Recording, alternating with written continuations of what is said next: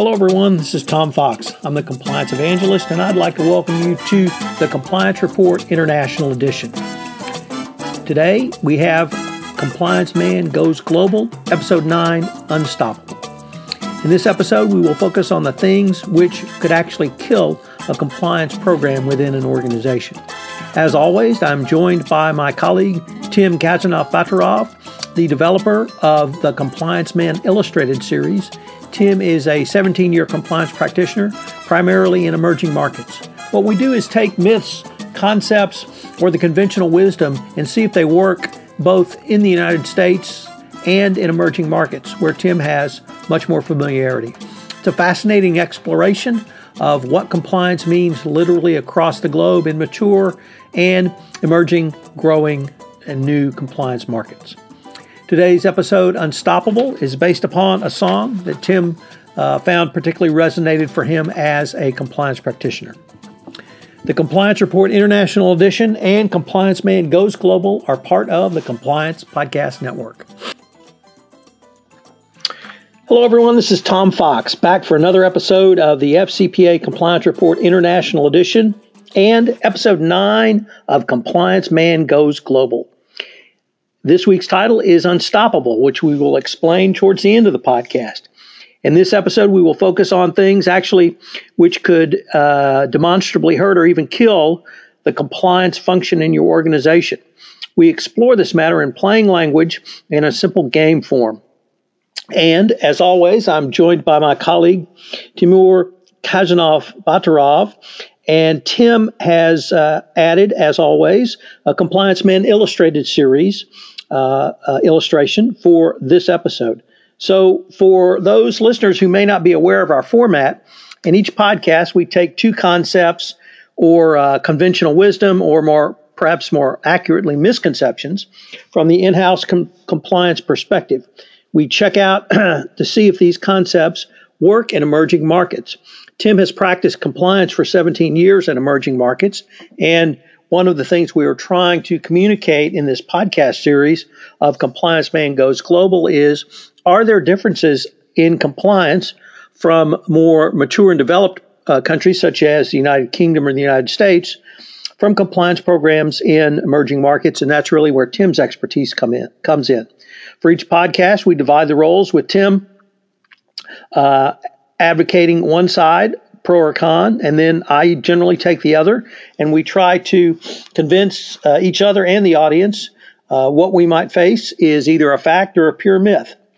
As a result, we hopefully will come up with some practical solutions for the in-house compliance practitioner in emerging markets. So, Tim, with that long-winded introduction, I was wondering, first of all, thanks for joining me today, but I was wondering if you could tell us what the weather is like where you are right now. Well, in Moscow, it's pretty cold, Tom. It was snowing a bit. Otherwise, it's fine. Temperature? Well, in Celsius, I think it's -7. I'm not sure that I know how much it's going to be in Fahrenheit. So -7 Celsius equates to about 10 degrees Fahrenheit.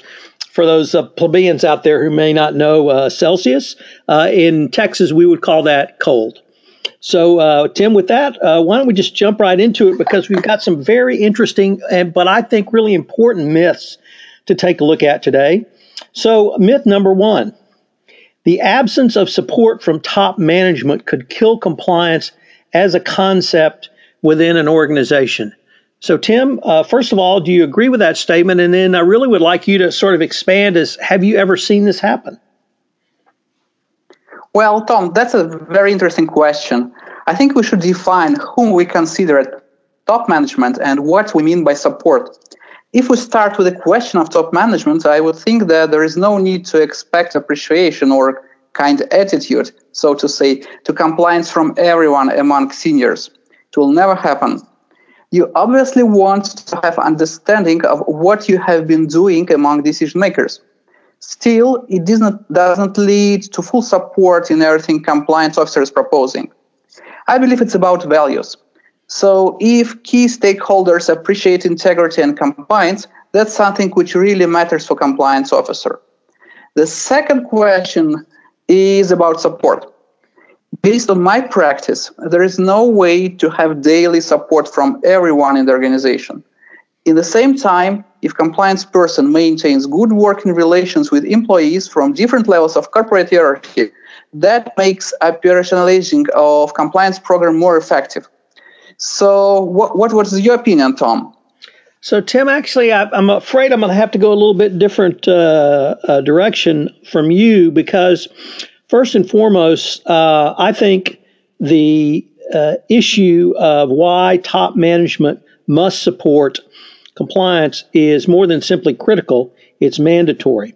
It's senior management that sets the priorities of a company, and if they are not committed to doing business in compliance and ethically, everyone in the organization will understand that. So that even if there is a compliance program, but the only thing you are evaluated on as an employee is whether you make your numbers, people are going to understand that. If the employees who continually exceed their numbers are the ones who are promoted within an organization, as opposed to those who may be doing business ethically and in compliance, and people will see that. I often tell the story of an unnamed regional vice president I once worked with, and he is alleged to have said the following: if I violate the code of conduct, I may or may not get caught. If I violate the code of conduct and am caught, I may or may not be disciplined. However, if I miss my numbers for 2 quarters, I will be fired. And that, I will tell you, that employee was never fired because he never missed his numbers. He understood that he was being evaluated simply on whether he hit his sales numbers.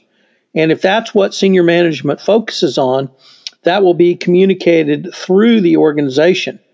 The second thing is that if there's not a commitment from senior management, and that commitment is not demonstrated in senior management's conduct, that it actually could hurt the company from the legal perspective. And what I mean by that, Tim, is that under the 10 hallmarks of an effective compliance program, the 6 principles of adequate procedures, the Brazilian Clean Companies Act guidance, the new guidance for the French law Sapin-II, and really every anti-corruption, anti-bribery law across the world says that if you do not have a demonstrable commitment from senior management in their conduct, you don't have an adequate compliance program. And if you don't have an adequate compliance program, you have no defense if a violation occurs. So in addition to setting culture and ethics, I find it important from the legal perspective that, you and I are both have that background. So we want to have a legal defense as well. So those are the reasons that I think it's really perhaps even more important than you see it. I agree with your approach regarding support and values, but there's also the issue of trust. And when the compliance officer is promoting compliance initiatives across the organization, it's really going to be only successful if employees are not only willing but want to endure that. Embrace and move that forward. So if there's no trust from senior management that compliance is important, employees will not support compliance. So I'd really kind of like your thoughts on what I've put out there, Tim, but also, you've worked in emerging markets and perhaps you've seen examples that we've been talking about. Right, Tom. I think it's something which is going on daily in the reality of the emerging markets. I think you have raised a very important question with regards to the trust to compliance people. So definitely, if you are able to demonstrate to top management that what you've been doing is not just paper compliance or just very legal thing, but rather mitigation of risks for the company and actually mitigation of the personal risks of liability for the top management, that will be appreciated. That is why I think you raised a very interesting and important matters with regard to trust, to legal defense. This is something which is on the agenda here at the emerging markets, that's for sure. Okay, so we both agree that it's very important. I really think that if you don't have it, it may actually destroy your compliance efforts going forward. But let's go to myth number 2. And this, I think, is an area that you've had some experience with. But let me just throw it out there for you, Tim. Bad corporate culture can kill compliance. Now, this is separate and apart from the tone that senior management has set. This is the culture of an organization. What are your thoughts on this concept, Tim? Well, Tom, I would agree that culture of non-compliance could kill compliance ideas such in the organization. I believe that no matter if it's a big corporation or a small firm, the culture starts from the CEO. There is always someone in the organization who is not a fan of compliance. It's fine unless CEO himself doesn't support ethics. In this case, I believe you have no chance to survive. In our touched issue of the Compliance Man Illustrated series, we have depicted challenges which compliance professionals face. However, in my view, issues like decrease of the department's headcount or budget are something which cannot stop compliance officer. So what are your views, Tom? So, Tim, I think at least in the United States, they say that culture always trumps compliance. And by that, I think what is meant is that if your company's culture is not one to do business ethically and in compliance, it really doesn't matter what compliance man, what the compliance practitioner, what the compliance professional does. If you have a corrupt culture, you're not going to have compliance. And here in the United States, probably the most current and best example I could point you to is Uber, which did extraordinarily well as a business, yet had a very corrupt culture under the prior CEO. And whether they're able to succeed going forward is obviously still an open question.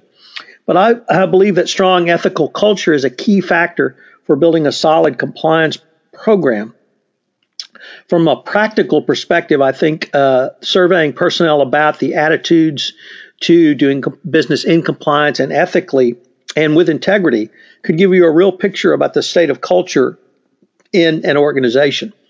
Another point is to understand the views of managers who, due to their job responsibilities, pose compliance risk. In other words, those that are in high risks. This may refer to heads of construction or procurement teams as they interact with government officials literally on a routine basis to not only make sales, but to do their jobs. In an ideal scenario, those types of high-risk employees would share the values or at least follow the company's compliance procedures. In the worst case, your efforts in embedding compliance programs in your organization could be diminished by ignorance from the actors on the critical role in which they play. And I would say there, Tim, that that's really the role of the compliance professional, to teach and educate and train those high-risk employees about the risks they could put the company in. So I think we both really agree that corporate culture, a corrupt culture can kill compliance.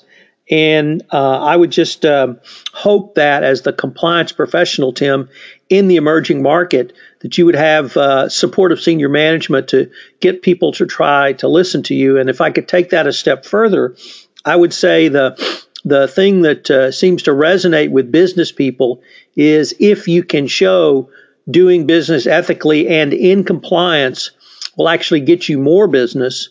In other words, add a return on investment to the bottom line, then that's when business people will certainly sit up and take notice.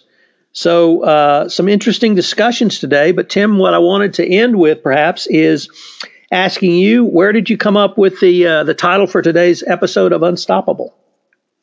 Well, actually, Tom, I was inspired by a famous video, Unstoppable, of a singer called Sia. I think it really resonates with what we've been doing daily as compliance professionals. So we just want to be unstoppable, and we've been facing different type of difficulties. However, as a compliance person, we have to understand that we will face challenges. That's the rule of the game. However, we should be strong and just be unstoppable. Well, Tim, as always, it's been an excellent discussion and a lot of fun. So this is Tom Fox and Tim Khachanov-Baturov, and I hope you will join us. I hope you've enjoyed this episode, and I hope you join us for our next episode of Compliance Man Goes Global on the FCPA Compliance Report International Edition. And we will bust some more corporate myths. Tim, as always, thank you. Thank you, Tom. Hello, everyone. This is Tom Fox again. I'd like to thank you for listening to this episode of the Compliance Report International Edition, Compliance Man Goes Global, Episode 9. If you have listened to our podcast on iTunes, I would greatly appreciate it if you would rate our podcast, as it helps in the rankings and helps get the word out about the only U.S.-based compliance podcast which takes a look at international issues and, in Compliance Man Goes Global, compliance in emerging markets. I hope you will join us again next week for another episode of the Compliance Report International Edition.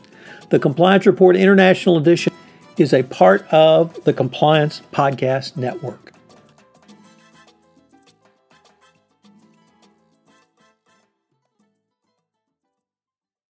This podcast is a part of the C-Suite Radio Network.